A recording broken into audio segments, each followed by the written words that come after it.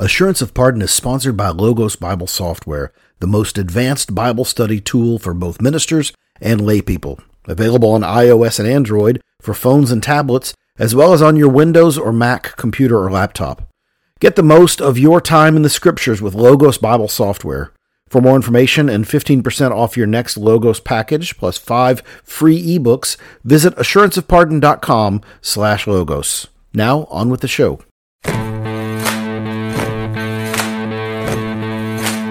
Welcome to Assurance of Pardon, a podcast about the gospel, the Bible, the church, what it all means, and why it all matters. I'm Scott Davis, pastor of Hope Presbyterian Church in Hot Springs, Arkansas. And I'm Gage Jordan, assistant pastor of youth and families at First Presbyterian Dyersburg in Dyersburg, Tennessee. Gage, back in our series on ecclesiology, and we're going to talk a little bit more, part 3, about the work of the Holy Spirit and unpack spiritual gifts and a number of things. But before we do that, I just want to touch base, remind our listeners that we are a member of the Society of Reformed Podcasters. So check out, there are lots of great podcasts, like the Reformed Brotherhood, Distilling Theology, Christ in Context. Yeah, I mean, we're constantly adding to the team. I mean, every time I turn around, we got a new, really good podcast. And it's got all a plethora of sort of things. If you want to go deep into your systematic theology, there's podcasts for you. If you need practical application, there's podcasts for you. The brothers there in the society are really good. And you can actually, if you go to Society of Reformed Podcasters, you can, wherever you listen to podcasts, download that particular feed, and you get everything in one podcast. Right. So you don't have to download each individual one. Yeah, it's very, very cool. So be sure and check out some of the other great shows. We'll put a link in the show notes to the Society's website. And also, Assurance of Pardon is sponsored by our friends at Logos Bible Software, which is an amazing tool for studying the Bible that is Windows, it is Mac, it is Android, it is iPhone, it is iPad. An enormous number of tools for original languages study, syncing all of your commentaries together. And we have a special offer for Assurance of Pardon listeners. If you go to assuranceofpardon.com/logos, you can get a special price on your software purchase and 5 free ebooks. So go to assuranceofpardon.com/logos to learn more about Logos Bible Software. Yeah, Scott, I was actually talking to Blake Cartwright with Distilling Theology earlier this week. And one of the things we talked about with Logos is the mobile app. Like the benefit that once you buy the program, even if you don't buy the program, you can download the app and it has a plethora of resources for free anyway. But if you get, Reformed Silver, or you decide to get something that's more Baptistic or whatever tradition you're from, you get the package that works for you. And then let's say you're wanting to study, or you're wanting to look up a word, or you're spending some time in a coffee shop and you don't have your laptop with you. I mean, you honestly can just pull up a lot of resources straight from the app. You've got almost an entire library in your pocket on the go. That's really cool. Yeah. Check out Logos Bible Software. They've got, it will help you make the most of your time in the Scriptures and your time studying commentaries. Check it out today. What are we talking about today, Gage? Yeah. So, we spent a couple weeks talking about the doctrine of the Holy Spirit yourself. You may say, guys, you're in ecclesiology, this is pneumatology, or the doctrine of the Spirit. Did you get off somewhere? But actually, I think it's important in this conversation as we talk about how the church functions and what the church is and how the church operates and how we do life together as the church, to talk about the work of the Spirit, because there's so much that the Spirit is doing and equipping us in as we are together and gathering together, that affects the DNA of the church, right, Scott? And so this week, where we're going to kind of pivot away from talking about the Spirit specifically, we're going to spend some time today, and I want to kind of dive into this conversation in thinking through spiritual gifts, right? So This is a big deal in the church. If you've been involved in church and been a Christian for any amount of time, It's not long before you start hearing someone say, what's your spiritual gift? Or what do you feel like you want to get involved with in serving the church? Or what do you feel like you'll hear the phrase, what do you feel like you're gifted in? Right. And you may hear that in the membership interview. You may hear that just in conversation. And before long, if you're not careful, this kind of goes back to our conversation about, are you filled with the Spirit, or are you preaching a full gospel? If you're not careful, the conversation can quickly pendulum swing into an inadequacy feeling, right? To where all of a sudden you're like, oh, I got to figure this out. Oh, I don't know what I'm doing. Oh, I'm supposed to have the gifts, right? And I think it's important for us to kind of get some grounding around what do the scriptures say about spiritual gifts? What are spiritual gifts? How should we think about them? How do I know what I have? I think the first thing we start with, I think this is super, super, super important, is that every single Christian has the Holy Spirit, right? That at conversion, we talk about, and you may have heard if you've spent any time in Reformed theology, the golden chain of salvation, or the many aspects of things that go involved with salvation: regeneration, conversion, faith, repentance, things like that. Part of that is at the moment that you became a Christian, that the Spirit made you alive after being dead in your trespasses and sins. The Spirit changed your heart of stone, gave you a heart of flesh, and then resided with you, right? We read last week how Jesus promised the Comforter, and one of the things he promises in the Gospel of John is that the Father and the Son would come make their home with the believer. Well, how does that happen? That happens through the Spirit residing in you. And then that's how the Spirit does a number of different things. Helps you to understand the scriptures, convicts you of sin, pushes you to do different things, like, that time that you feel like, man, I really need to share the gospel with my neighbor. That was the Spirit, right? Or, the Spirit awakens you to realize your need to come along someone in the church and sit with them and care for them and befriend them, things like that. And as a believer, you start to kind of grow in this maturity, right? You start to kind of figure out, what am I doing here? How does this function? What does the life of the Christian look like? And I think this conversation around spiritual gifts is a helpful place to start. Scott, what do you agree? Absolutely. Let's talk a little bit about these things that, if anybody grew up in broader evangelicalism in the 90s, the spiritual gifts assessment, which is sort of a Christian Myers-Briggs sort of thing. Exactly. Yeah. I remember seeing those, hearing those, people talking about those. And the unfortunate thing about them, and I want to hear your thoughts on it, Gage, is that when you begin to say that I discern my spiritual gifts by taking a pre-printed quiz, then you've introduced a tool for discerning spiritual gifts that the church didn't have for a really long time. That we don't see in Scripture. And yeah, it's just talk about why those assessments, those personality exams, are problematic. I think they come from a well-intended place, right? I mean, I was in the business world for a long time before being in full-time vocational ministry, right? And one of the things we would talk about in marketing is understanding the type of person that your client is, so that you could communicate well to them, right? So I think at some base level, I want to give grace. I want to give benefit of the doubt here, that people want to know what personality type they are, how they function, how they're wired, what their makeup is, where they come from, even, so they can understand themselves better and understand other people better, so we can get along better. That's the intention, right?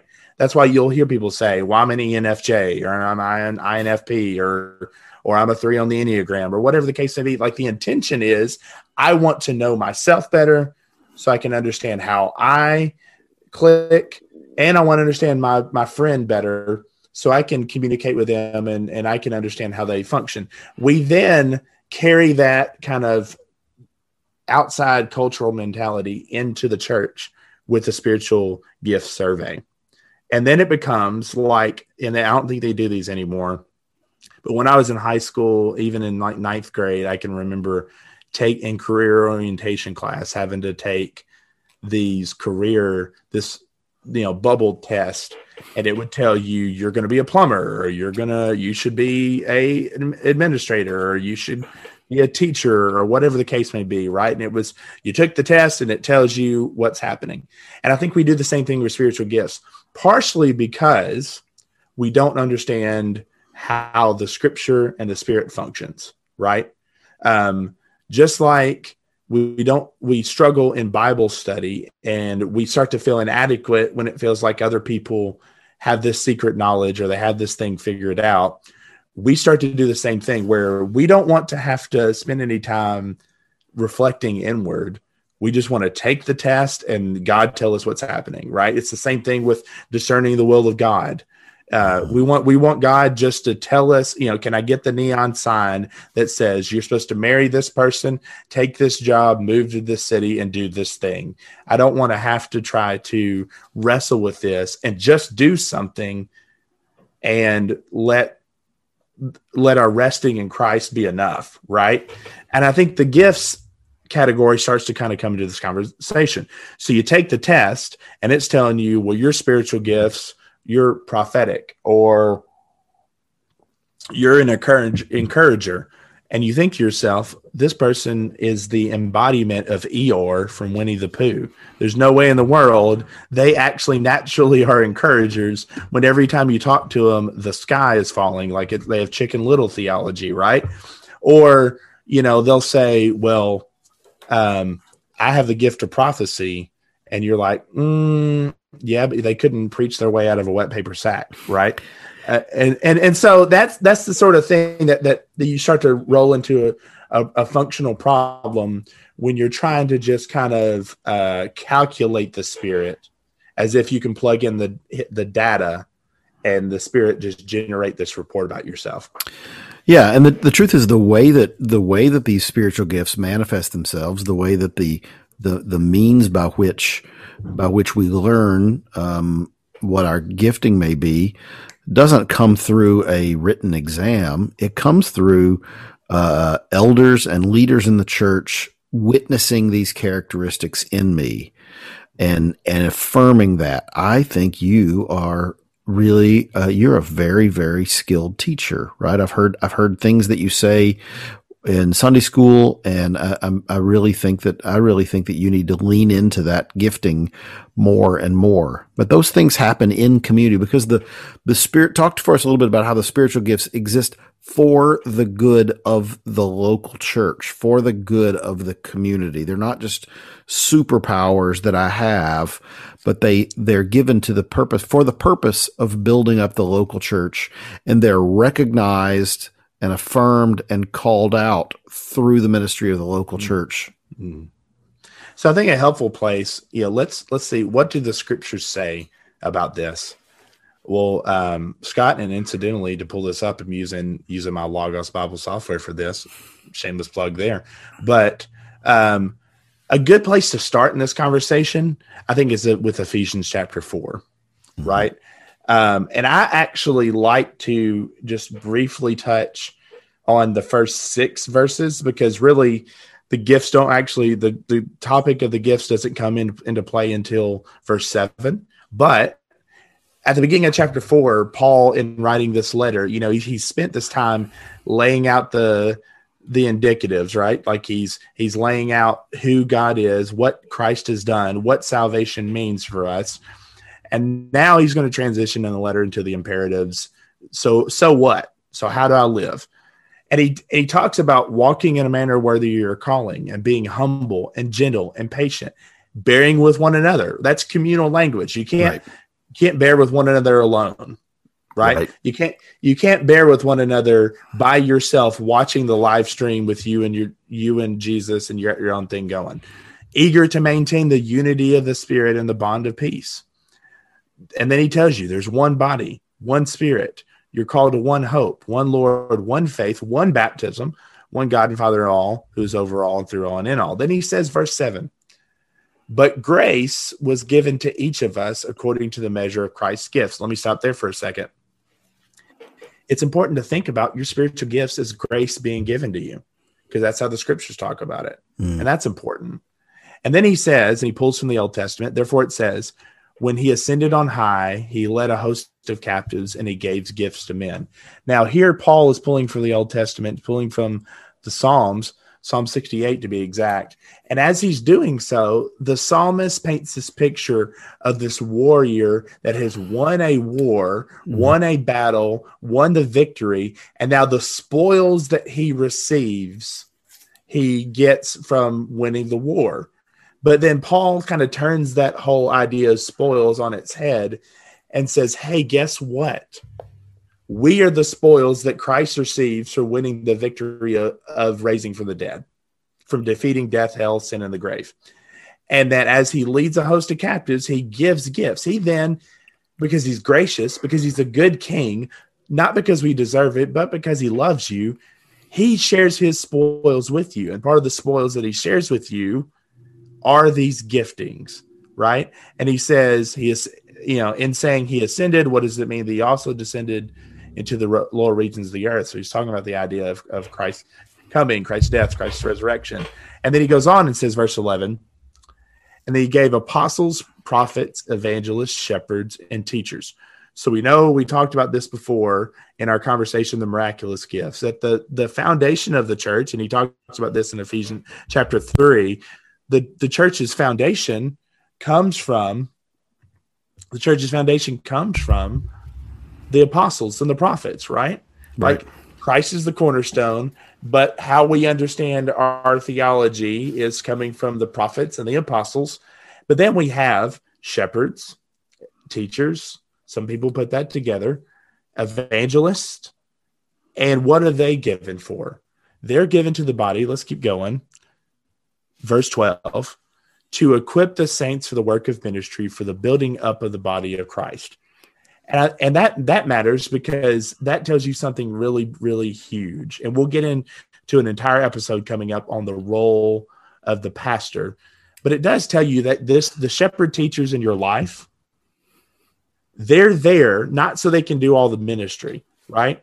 Like, Scott, you and I aren't paid so we can do all the ministry, right? We're actually paid so that we can, one, proclaim the gospel to you, but two, so that we can equip you, church member, for the work of ministry. That means that we believe that every single person in the church has the Holy Spirit and therefore has giftings that are needed for the body to be built up, to be encouraged. And it goes on, and I won't read all the text there in 4, but it goes on to say that it's for the maturity, so that we can grow as a body, so that we can mature in our faith, and so that we're not tossed to and fro by every wind of doctrine and human cunning and deceitful schemes. Meaning that, when QAnon shows up, or when woke theology shows up, or when CRT shows up, or whatever the case may be,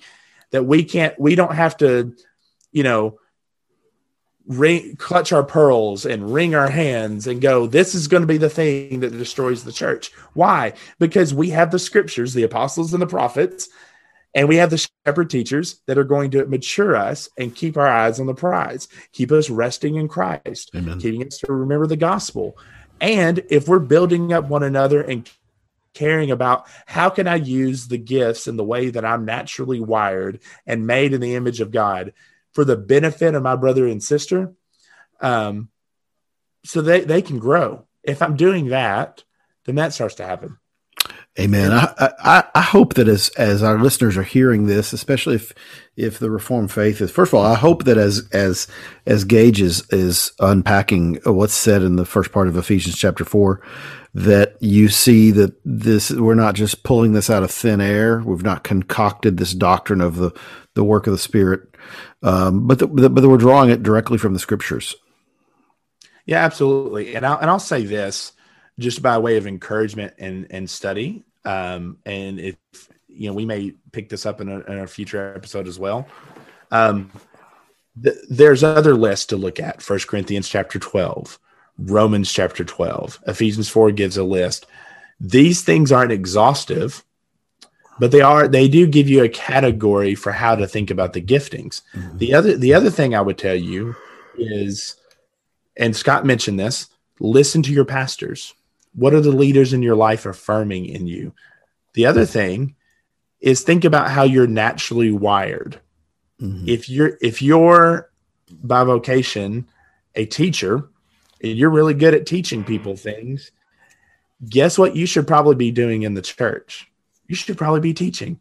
If you're a really talented, gifted musician and you can sing and you understand the purpose of worship, guess what you should probably be doing in the church? Like, it doesn't have to be super crazy complicated. You shouldn't be having to do things outside of who you are to try to figure out, this is my spiritual gift. The other thing I would say for the encouragement is, and this could be a whole episode itself, how are you using your time? If your time is so occupied by 17 different other activities that you don't have any time to actually give to the church, hey, guess what that means? That means we're lacking. That means you're lacking. The church is not benefiting from your presence. It's actually missing your gifting. So think about how your life is wired. If you never have time to actually give to your brothers and sisters, maybe that's something you should spend some time reevaluating, because that may be why you're struggling with trying to figure out your spiritual gift. Yeah, absolutely. So I've told this to people a lot, is come to church, not just for what you can gain, but come to church because the body needs your gifts and talents and abilities that the Spirit has poured into you. And so church is not just a place where you come as a consumer, but it's a place where you are able to use your gifts for the good of the body of Christ.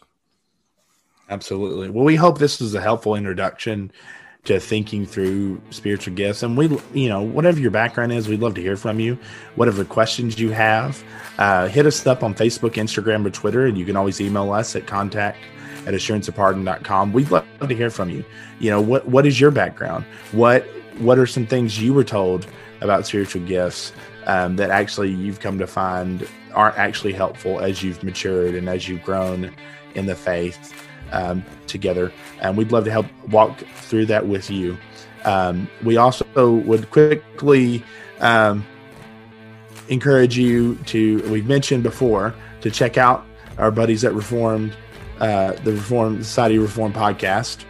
Be sure to visit our website for the special on the Logos Bible software, and you can actually dig into spiritual gifts through using that software, and you can do a deeper study. And until next time, this is Assurance of Pardon. God bless.